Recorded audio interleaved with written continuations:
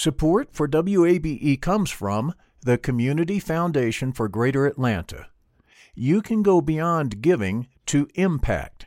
Learn more at cfgreateratlanta.org.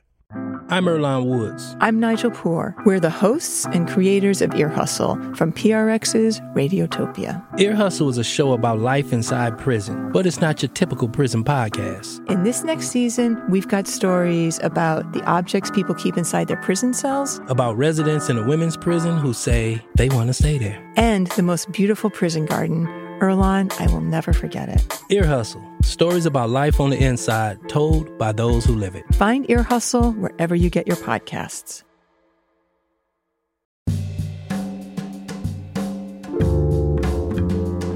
Cloudy skies. Welcome to this Tuesday edition of Closer Look. I'm Rose Scott. Coming up later on the program, it's about a case in South Georgia that's gaining national attention after body camera footage shows police wrongfully arresting a black man. No, because there's two different people. That's why I was trying to figure out if I had missed something. He told him to put his hands behind his back. I'm so confused. Wait. Okay, so... He's not the one with the warrant? No. A conversation with Amanda Usher from the Valdosta Daily Times. That's coming up in just a moment. In other news, the number of COVID-19 cases in Georgia continue to surge. And like so many other news outlets, we've been tracking these cases since late March. This week, Georgia is expected to reach a milestone regarding the number of confirmed cases. It's estimated the state will surpass 100,000 cases this week. And to give you an example how these numbers are always changing, you may recall on yesterday's program, I reported this. Now, at this hour, there are 95,616 confirmed COVID-19 cases. I'll play it again. Now, at this hour, there are 95,616 confirmed COVID-19 cases. Well, today at this hour, there are 97,064 confirmed COVID-19 cases. So in 24 hours, more than 1,400 new cases have been reported. Today, the number of deaths statewide is reported to be 2,878, and 11,919 are hospitalized. And of that number, more than 2,400 are ICU admissions. That, of course, according to the Georgia Department of Health. In other news, or maybe related news, Fulton County Commission Chair Rob Pitts is urging all residents to wear face masks. In a statement released yesterday, the chairman wrote, quote, "While I am not empowered to mandate the use of facial coverings across Fulton County, I am convinced that at this juncture it is an absolute necessary to do so. It is a wise thing to do, smart thing to do, and the moral thing to do," close quote. Meanwhile, in a Twitter post yesterday, Atlanta Mayor Keisha Lance Bottoms announced COVID-19, quote, "literally hit home," close quote. The mayor confirming she tested positive for the coronavirus. Now, earlier today on Good Morning America, the mayor said her symptoms are mild. I have a slight headache, but that's not unusual during allergy season for me. And allergy season is just about year-round in Georgia now. So just the same headache that I during stressful times in allergy season. Now, the mayor also addressed Georgia Governor Brian Kemp's decision to declare a state of emergency Monday. And the irony of that is that I asked Governor Kemp to allow us to mandate masks in Atlanta, and he said no. But he has called in the National Guard without asking if we needed the National Guard. So I understand if he wants to protect state buildings. We have been coordinating with the Georgia State Patrol, which we do on any number of occasions. Law enforcement agencies coordinate. And we provide assistance to them. They provide assistance to us. But at no time was it mentioned that anyone felt that there was a need for the National Guard to come in. Now, the governor's executive order cited a weekend of, quote, violent crime and property destruction here in Atlanta. The executive order also allows the governor to call up 1,000 Georgia National troops to protect the state capitol, the governor's mansion, and the state's public safety headquarters. That building was vandalized over the weekend. In a statement, the governor pointed to weekend shootings as the reason for the deployment, saying, quote, "Peaceful protests were hijacked by criminals with a dangerous, destructive agenda. Now innocent Georgians are being targeted, shot, and left for dead. This lawlessness must be stopped and order restored in our capital city," close quote. This is Closer Look.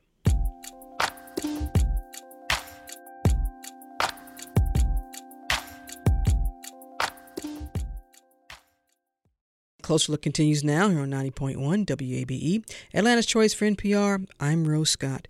It's an annual celebration, and it draws visitors from around the universe, literally.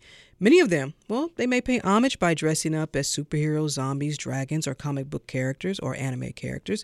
There are forums, discussion groups. There is even a big dance party, celebrity appearances, and oh yeah, one amazing parade. But not this year. For the first time in 34 years, the International Fantasy, Pop Culture, and Science Fiction Convention, DragonCon, has been canceled. Now, this multi-day convention was originally scheduled from September 3rd through the 7th. You all know I'm a big DragonCon fan, attendee, so this segment will probably be totally biased, but I think that's okay. It was projected to attract approximately 90,000 people, but as with anything else, due to the coronavirus pandemic, well, they're going to shift a little bit. And joining me now to talk all about this is longtime DragonCon volunteer and Director of Media Engagement, Dan Carroll. Dan, thanks for taking the time. Well, thank you, Rose, for having us. It's really important to get the word out to our DragonCon fans and to the community that while we don't have a live in-person event, we're still going on for this year. Mm-hmm. I know it was a tough decision for the organization. And I know people like me and other media folks kept saying, when are y'all going to make a decision? Can you take us through what was that final determination and the realization that, you know what, we're going to have to move this to online and cancel the in-person convention? Well, we waited as long as we could before making a final decision because we were looking for any way possible to hold the event. Mm-hmm. Even if it was a smaller social distancing DragonCon, we worked really closely with our hotel partners, the Atlanta Convention and Visitors Bureau, who have been our ally through all this, the health officials, and the government authorities in the city. And we looked at all that when we came to the decision. We know the economic impact of DragonCon. Well, it's big and it's important to Atlanta. One reason we wanted to hold an event was because we know our vendors, our hotels, the local restaurants and bars, they benefit from DragonCon. And frankly, we consider them all partners. Mm-hmm. Dan, if Georgia's COVID-19 numbers were going in the opposite direction that they are now, if they had been decreasing in terms of new cases, would that have made a difference for you all? Well, I think what we have to look at is the reality of where we are, what the health recommendations have been, even for a convention, even though conventions are not prescribed, we still would have had to take measures that would have made it not that fun and safe event that we want our attendees to be able to enjoy.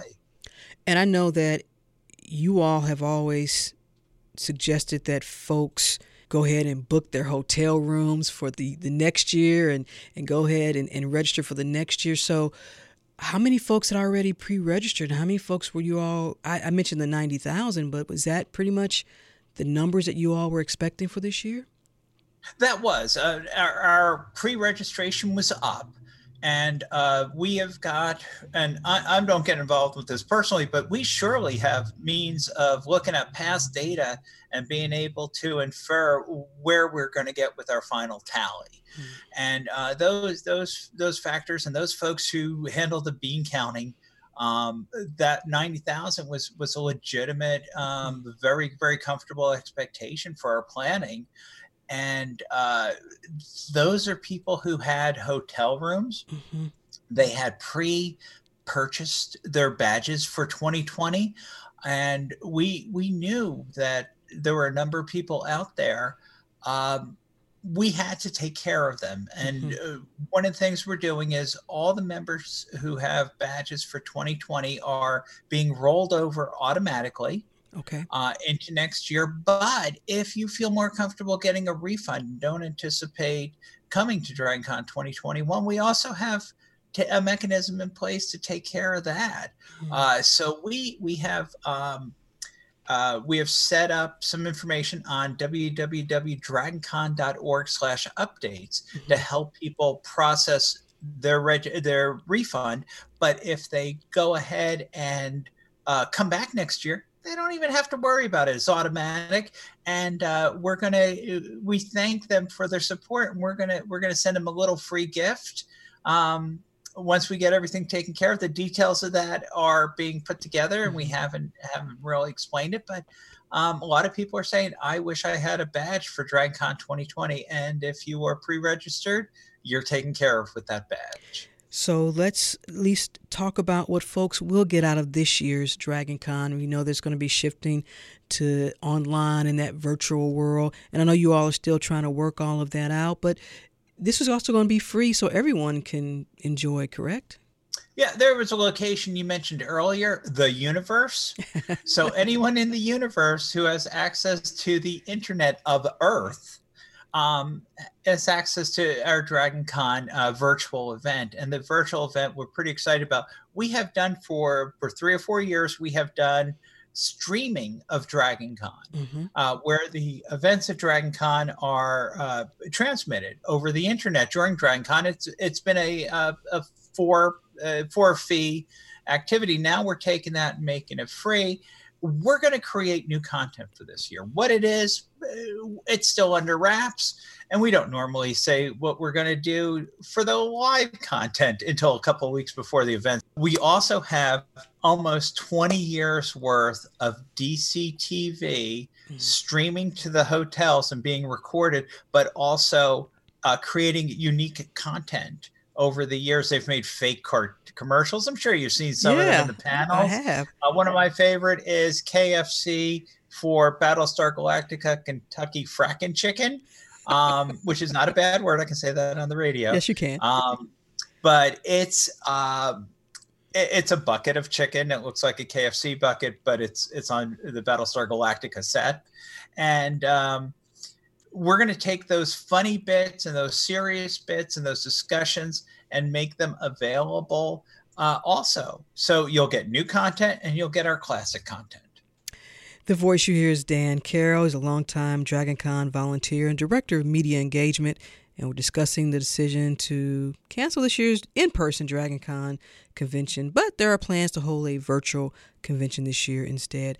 And DragonCon is not the first con that has to do this year, but when you look at what's happening with this pandemic, do you think that will change though? I mean, this is through your lens.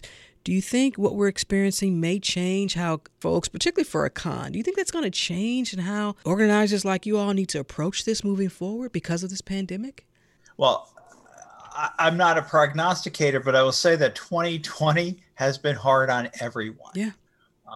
And of course, we're disappointed by this turn of events, but greater minds than mine are dealing with that issue right now.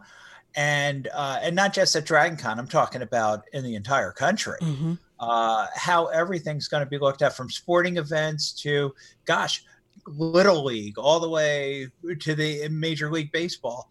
And it's no different than how stores are going to be operating in the future. The changes are going to come. And I think we've got to be flexible to adapt to whatever the future holds. Now, Dan, normally you all partner with a charity each year. Will that continue this year, or is that on hold? Well, our charity this year is something that is near and dear to my heart, because I was a big brother, and it was Big Brother's Little Sisters. Those details are being worked out. We've just made the announcement this week, just as we're looking at also providing opportunities for our massive vendor space. We have an incredible multi-football field-wide vending area, and we're also looking at opportunities to make sure that our vending partners aren't forgotten. And I think that says a lot. You mentioned I've been a volunteer with DragonCon a long time. I really believe in the organization as Dan Carroll, the outside entity. And I know that any way that we can take care of our partners, we will. And decisions will be announced once they're made. How tough has this been for you then personally, as Dan Carroll, who just really believes in the organization and what DragonCon stands for, and what it means also, Dan, for so many people, because DragonCon is always going to be the first DragonCon for somebody. And for someone to come out of, even for folks I've talked to, they say, I get to come out of my little comfort zone and I get to experience this with other folks like me. What does that mean for you just personally, in that this year it's just not going to happen? I will say that I'm a jumble of internal emotions. I am very proud of the organizations for taking the steps it's taken to make sure that we will be back in 2021. And more importantly, that we are protecting everybody who would be coming this year. But I'm also very personally sad because a friend of mine mentioned this yesterday on chat, and I echo this. There are people I see once a year at Dragon Con, and they are people coming from Nevada and California and Michigan and Chicago, and even my my partner in Dragon Con Media Relations, Sam Urbatus. She's just amazing, but she comes every year from Chicago to run our media registration. She's my she calls herself my office wife, and we are a team, and I won't get to see her for 2 years now, and this is not. This is obviously sad, and Dragon Con is a family. But I think about my own family. My kids are scattered throughout the Northeast and Europe, and I am not able to see them. And it's true for everybody. And I could complain and whine about my own situation, but realize that we're all in this together. Now, the Dragons Award is a Voters' Choice Award, but it's still going to take place. Can you give me a little bit more about how all this is going to work? Sure. The way we're doing the Dragon Award is that we're going to be working it through online, because that was the way voting was anyway. Nominations and voting were all online. The only thing that was in person was the presenting of the awards. We're gonna go ahead and probably.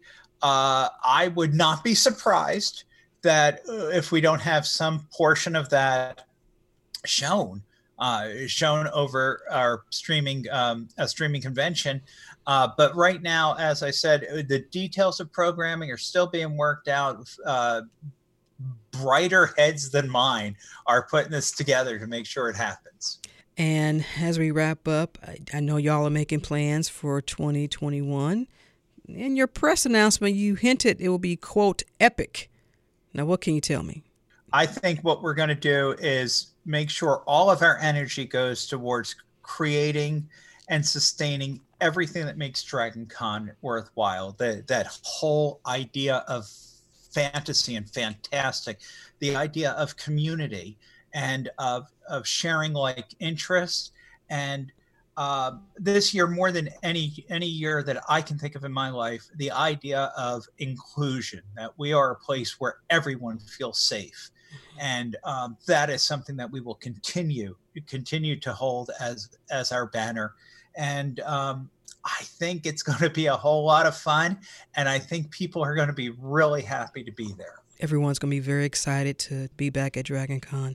Dan Carroll, longtime Dragon Con volunteer and director of media engagement.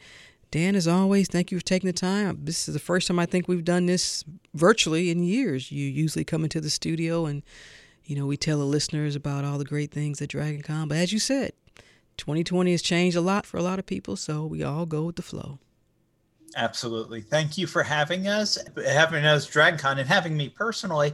And folks, www.dragoncon.org is a place for so much more information than we can talk about right now. And look, we encourage you to still go ahead and pay homage to your favorite sci-fi, fantasy, anime, superhero, whatever.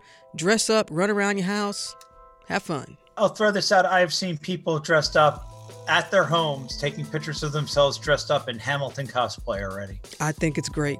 It's fantastic. Thanks, Dan. Take care. Thank you, Rose.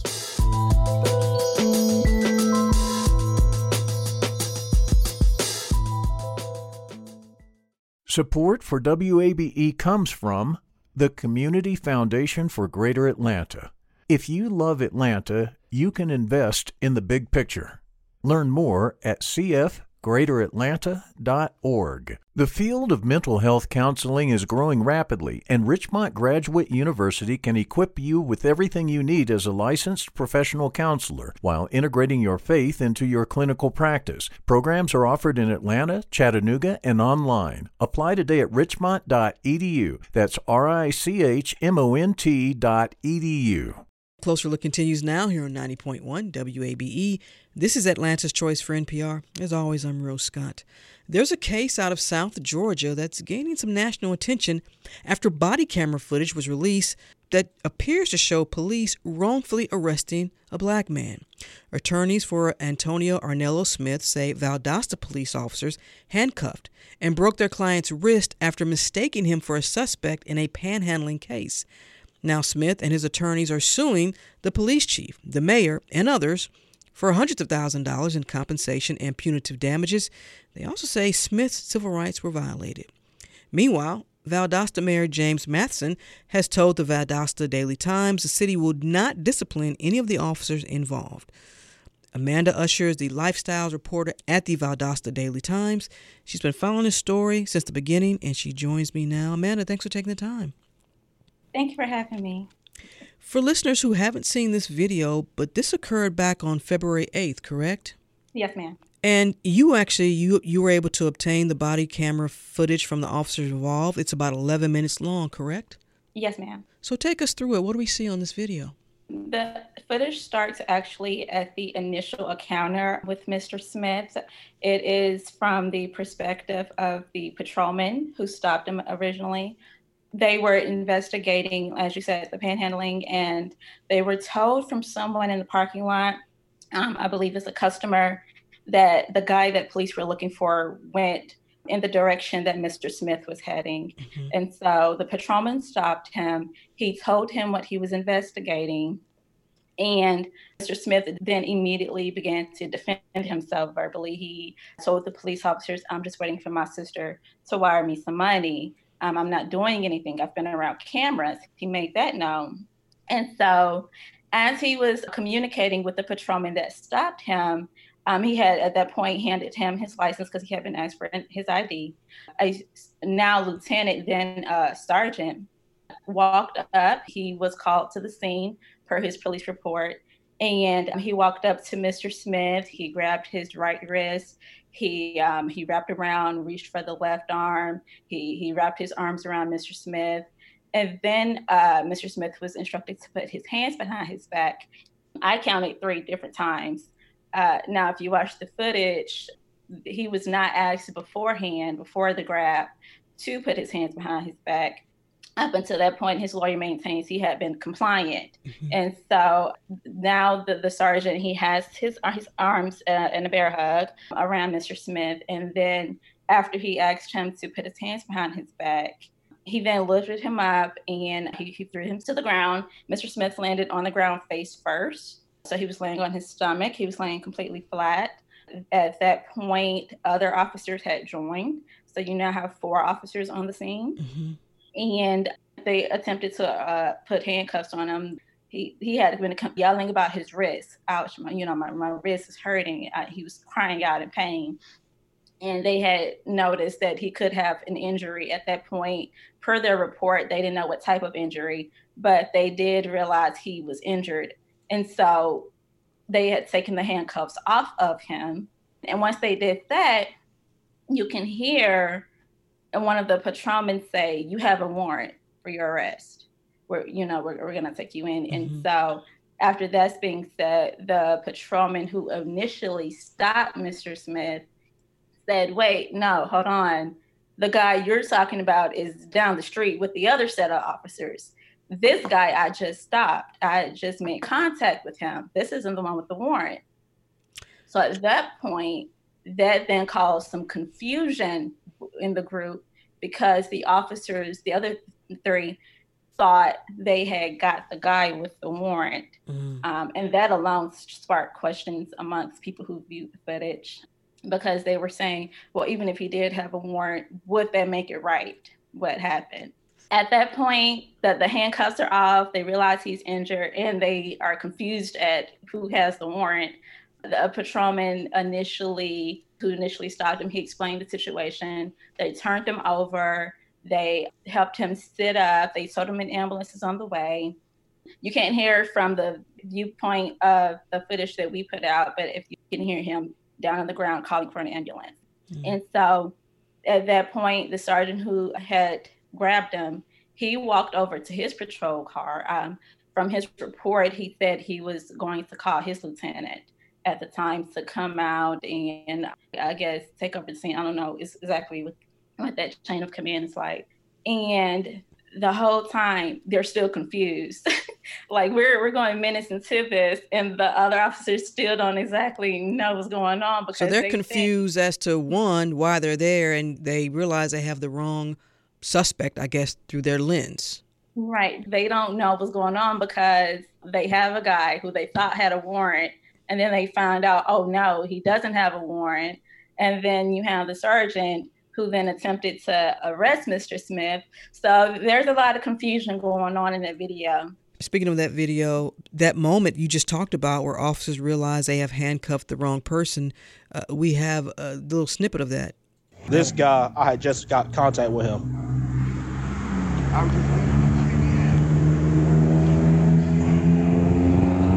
thought it was wrong with the warrant. No, that's why I was trying to... No, because it's two different people. That's why I was trying to figure out if I had missed something. He told him to put his hands behind his back. I'm so confused. Wait. Okay, so... He's not the one with the warrant? No. A lot of confusion there. Were all these officers that were called to the scene, Amanda, were they white? No, the sergeant, and I'm going to call him lieutenant because he has since been promoted. So the lieutenant and the other patrolman, as you can clearly see in the video, they are white.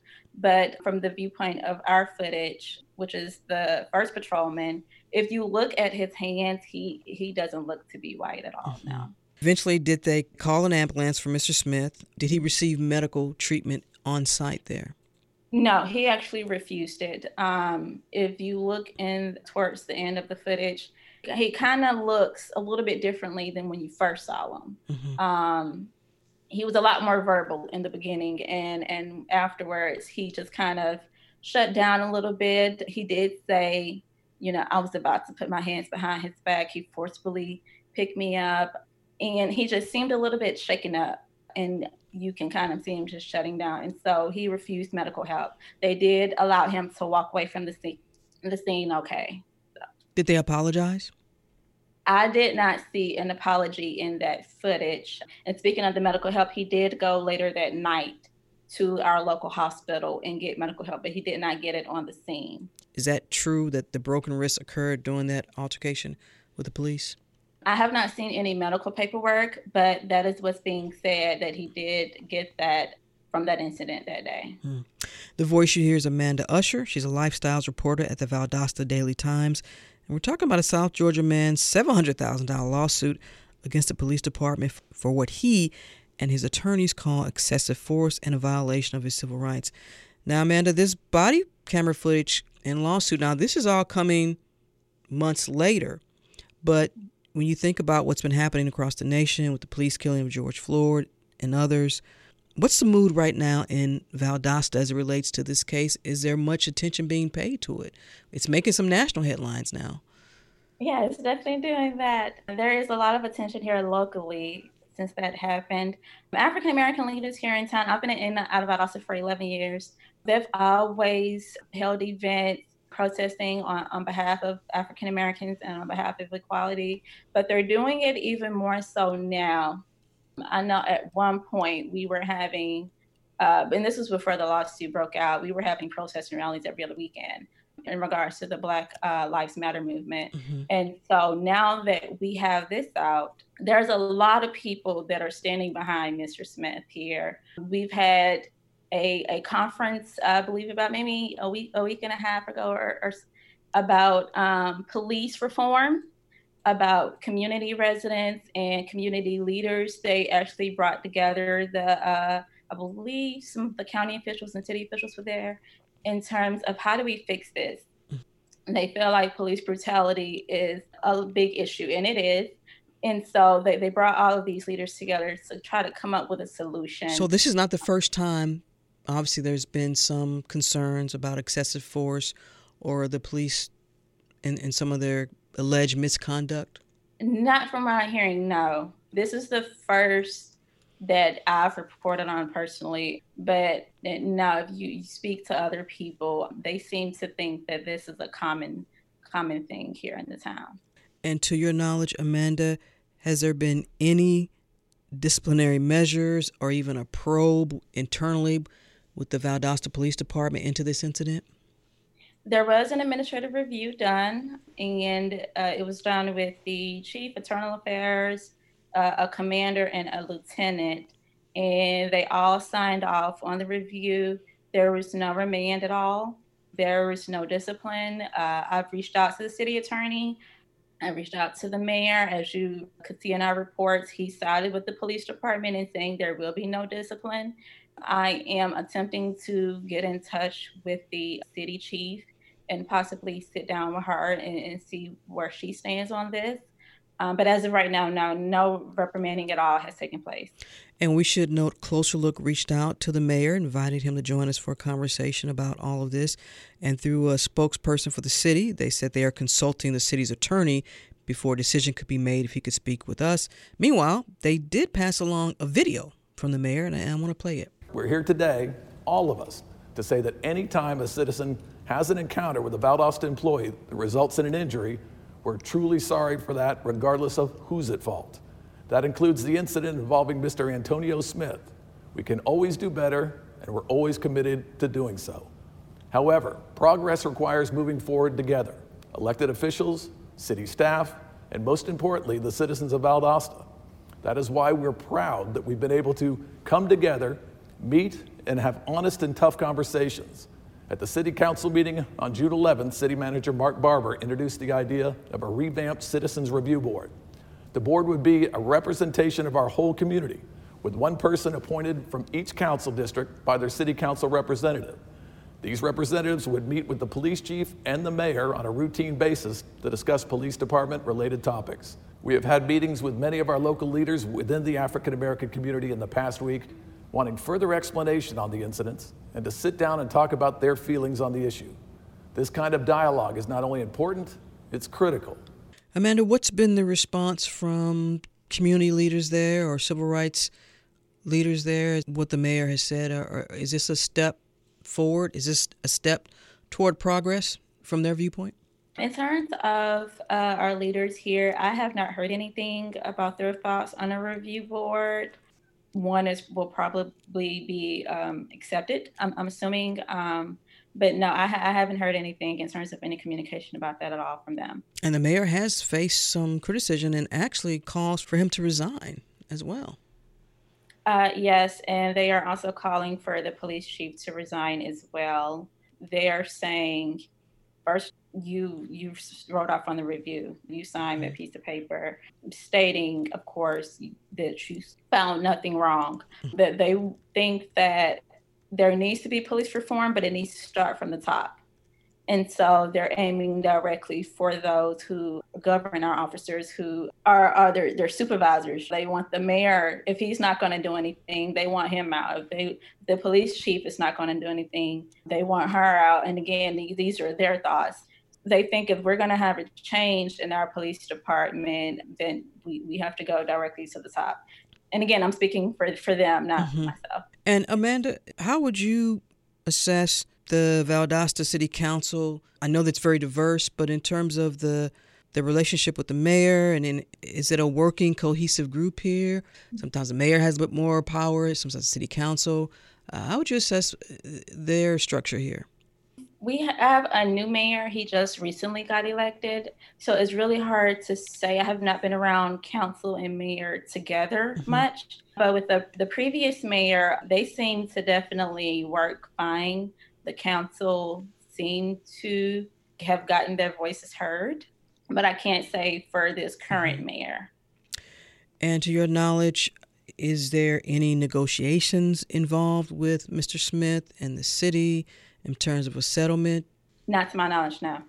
So now that this case is getting more national attention, do you feel that something could come out of this? I mean, are you hearing anything from city leaders about something definitely will come out, whether it's disciplinary actions against the officers or this police reform? Or are you hearing anything? I have been in touch with the attorneys who have filed the lawsuit, because that was my question. What happens now? You filed these documents, the city has received them, what now? And so it sounds like they are in the process of waiting for the city's response. To my knowledge, that has not happened yet. Again, I have been attempting to communicate with the city attorney to find out where they are with those documents. I'm going to try a little bit more later on.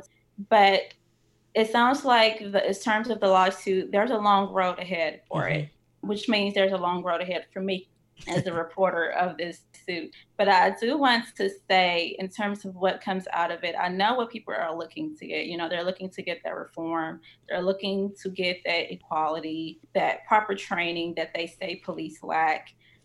I know before you all had asked about any unanswered questions. My unanswered question will be, is there a winner? Will there be a winner on all of this? And my answer, I don't know what the court is going to say, but I feel like there won't be any winners because you have Mr. Smith, who's clearly emotional. I laid eyes on him last week. I did not speak with him, but I did see him, and he was very emotional. He was crying. Or tearful. And you can see in the footage how he was that day after it happened. So this is something that is going to follow him for the rest of his life. I'm hoping, he heals from it. The police, we're told the police are getting death threats. City officials are getting death threats, and their families, probably officers who had nothing to do with that incident, who weren't even there that day, are probably being threatened. And so when you hear something like that, it doesn't sound like there's a winner on either side of it. And so I'm hoping that people, politics aside, people see the humanity in all of this, because you do have a man who endured something that he felt was tragic, who endured something that he felt was painful, not just physically. He's not still dealing with the physical part. It's mentally and emotionally as well. And so I don't know what's going to come out of it. All I can say is I'll be there the whole way. And whether it's a large urban city or a small town like Valdosta, I think your population is still just under 60,000. Cries for police reform, they all seem to have the same wants and recommendations and suggestions. So, yeah, you do have some people who have spoken up. They're on the police side, but the majority I've seen have been on Mr. Smith's side. Amanda Usher is a lifestyles reporter at the Valdosta Daily Times. Amanda, thank you for your coverage of this case, and thank you for your time. I really appreciate it. Thank you for having me. I enjoyed it.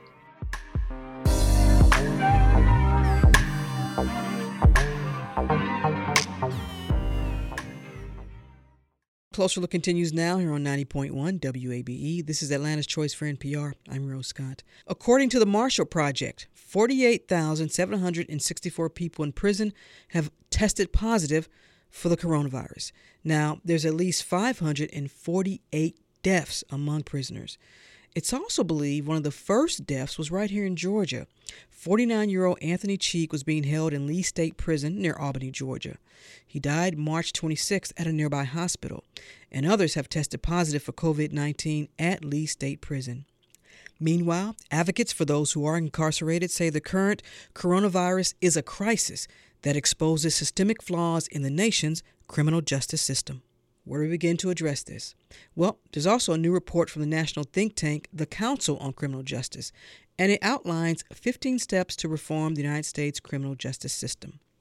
This report was penned by a bipartisan criminal justice task force, and that was chaired by Georgia's own former governor, Nathan Deal. But joining me now to discuss all of this is the CEO and president of the Council on Criminal Justice, Adam Gelb. Mr. Gelb, thanks for taking the time. I really appreciate it. It's good to be with you, Rose. Let's start with this pandemic when we talk about issues with the correctional facilities in the nation. We really are having two crises right on top of each other. Some people have said it's a pandemic within a pandemic, but the the pandemic of what's happening with our criminal justice system has been a very slow moving one. Some would say 250 or even 400 years. And it's coming to a head all right now, where people are pent up and they're frustrating, and that is coming out. And for those of us who have been working in this field for a long time, myself starting here in Atlanta in 1987 as a reporter covering the police department, back in the 80s at the height of the drug war, it's a very scary moment, and it's also a very exciting one, because it does feel like for the first time in a long time, we are at a point where we can make a real difference, and there's an opportunity to. And part of that is that coming into this situation the last few months, there was an incredible bipartisan agreement that the criminal justice system was neither producing enough safety nor enough justice. And what's critical right now is that we try to do everything we can possibly do to hold that bipartisan agreement together and not have the protests and what's happening on the streets right now rip it apart. Well, let me back up for a second. Let me ask you this, because I've asked this question to a number of people before in all the conversations I've had. How do you define, if you can, what criminal justice reform should look like? Now, I realize that's a broad umbrella.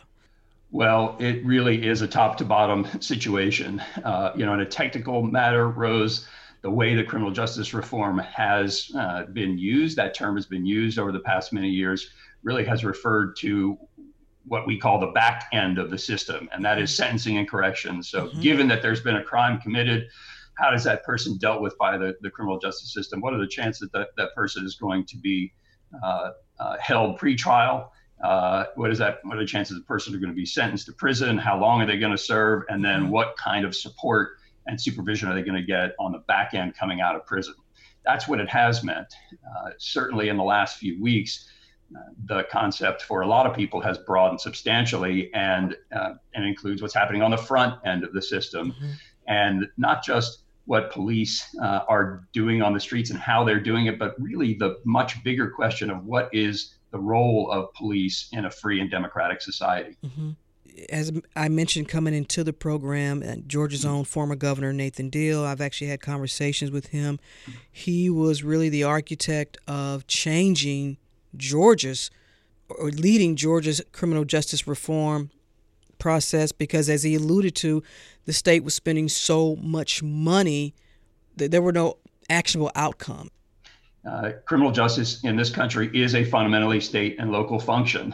90% of the prison population roughly is at the state and local level. There are 18,000 police departments in this country. And so real change is going to have to occur on a department by department, on a city and county and state level by state level. That said, there is an incredibly important role for national leadership in this country to set the tone and the direction of this conversation. And there are some important steps that the federal government can take. And we did, with the first task force report of the Council on Criminal Justice that you mentioned, that Governor Deal chaired, outline a set of steps that this bipartisan group of leaders felt like were the most important and, at the time, politically viable things that the federal government could do to make a difference. There are more than a dozen states that have private prison contracts. Some folks say this is not a good thing. This is also part of the problem. How do you view private prisons, or what we call for-profit prisons here? They have come to play a really symbolic and important role in this whole debate, Rose, but I do think some of it's misplaced. Private prisons have accounted for roughly about 8% of the total prison population. And if you were to wipe out all private prisons, you would reduce the population by that amount. And I think a lot of people, particularly some of the loudest voices in this conversation, wouldn't blink if you got rid of 8% of the prison population. That would be considered tinkering and incremental change. And so while there is something just, I think we all feel in our core that at some level, putting somebody behind bars, when that has to be done, should be a function of government. And it should not be something that is done by a private company with for-profit interests. On the other hand, if we put a lot of energy into things that are not going to really move the numbers that much, then we miss opportunities to do things that could have greater impact. Well, that leads me to my next question, which deals with another guideline, which is establishing a, quote, second look provision allowing people serving longer sentences, many of them elderly, to ask courts to reduce their sentences or simply release them. Would it be based on their health condition? Would it be based on how much time they've already served? Would it be based on the severity of their conviction? Right. I'm really glad you asked about this one, particularly here in Georgia, because Georgia's a state that did keep parole. And here in Georgia and across the country, many states do have what is known as parole, where a group of people take a look at somebody's record behind the walls. They take a look at their previous criminal history and make a judgment based on those and other factors as to whether or not somebody is ready to be released back to society. And that doesn't exist at the federal level. That was abolished in the 80s. And in the federal system right now, you have to serve 85% of your sentence.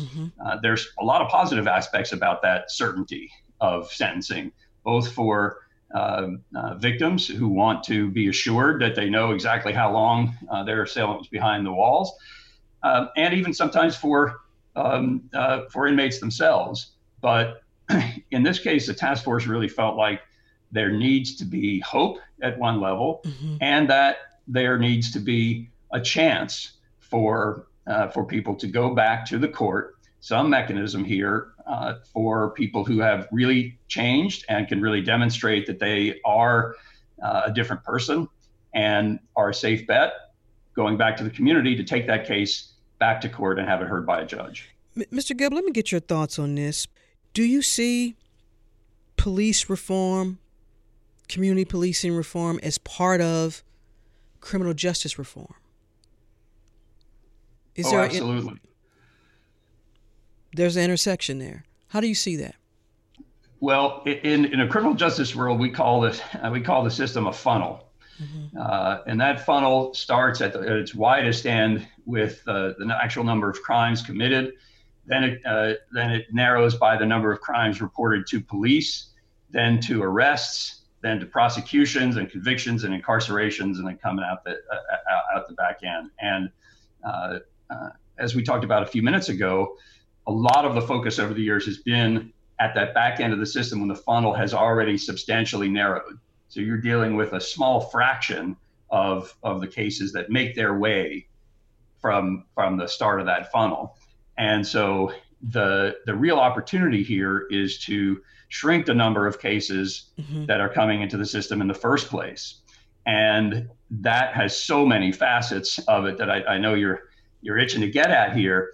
But I would just flag one, particularly here in Atlanta, which hasn't entered this debate yet, but I think deserves a real place here, and that is the 311 system. When I started out as a reporter here in the 80s, I was on the night shift from 4 p.m. to 1 a.m. I was listening to the police scanner and hanging out at the police headquarters, and often would go into the 911 call center if nothing was much was going on, and hang out with the operators. And I was absolutely blown away by the types of calls that would come in to the 911 center for people looking for the police to do things that had nothing whatsoever to do with laws or law enforcement or anything going on. In fact, there were a number of people who just called up, and this is really sad, but they would call because they had nobody else to talk to. And they would dial 911 and just try to engage the operators in chat. And, flash forward here now, for several years, the city has had a 311 system, which has as one of its core purposes, let's take these calls that used to come into 911 that people used to be asking the police to respond to, and put in a system with an easy to remember number that will help triage and then disperse across the city government to other agencies, things that people used to call the police for. So non-emergency, are you referring to non-emergency calls Correct. That you typically would want an officer to respond to?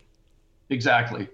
And my hope would be that system here and elsewhere where it's put across the country has started to shift people away from relying on the police to do so many things for them, so that they can, in fact, focus on responding to emergency calls and investigating serious violent crimes.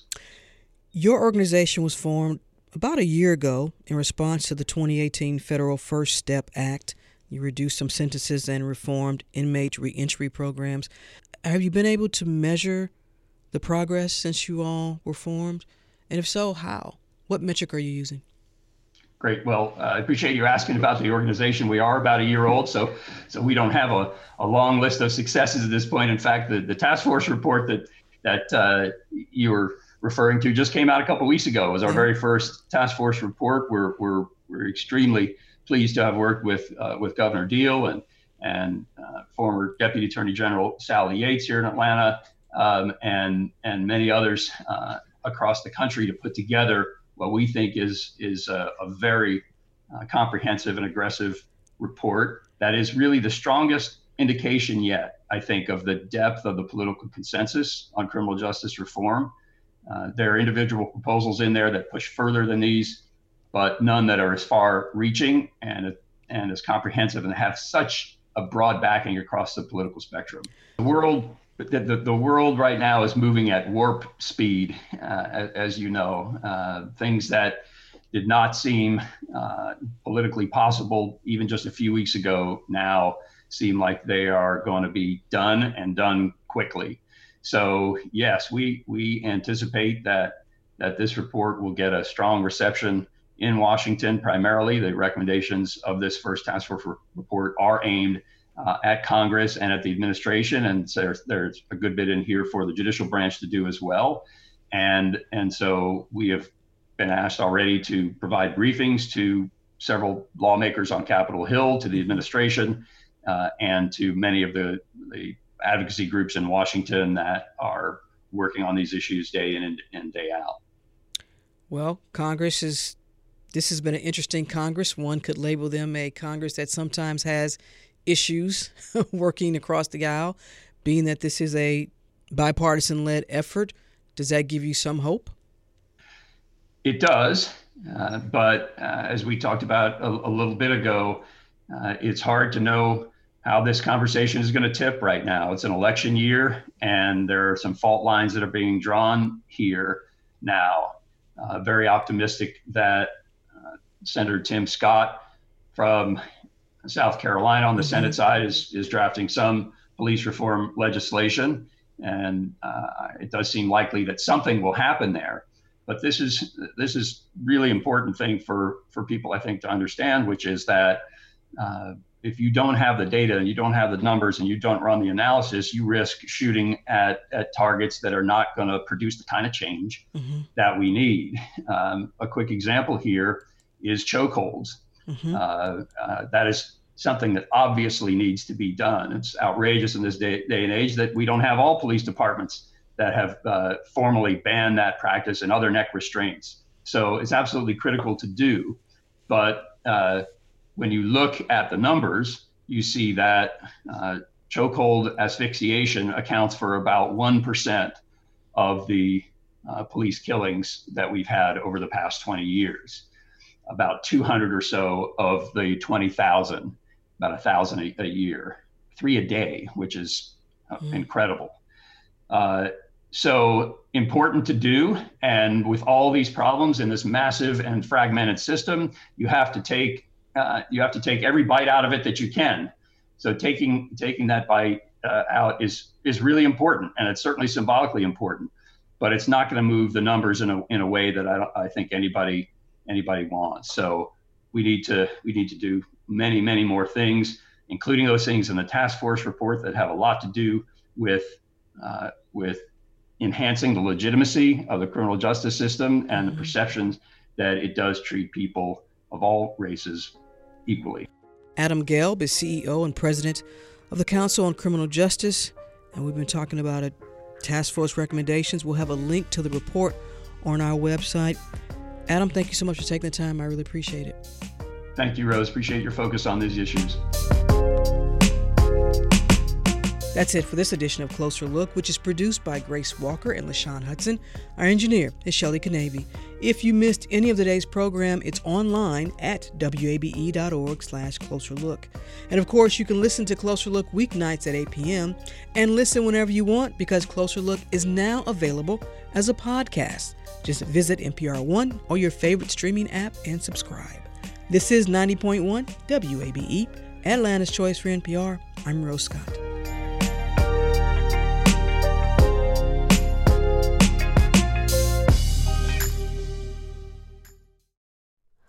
Hi, it's Terry Gross, the host of Fresh Air. We bring you in-depth, long-form interviews with actors, directors, musicians, authors, journalists, and more. Listen to our Peabody Award-winning Fresh Air podcast from WHYY and NPR.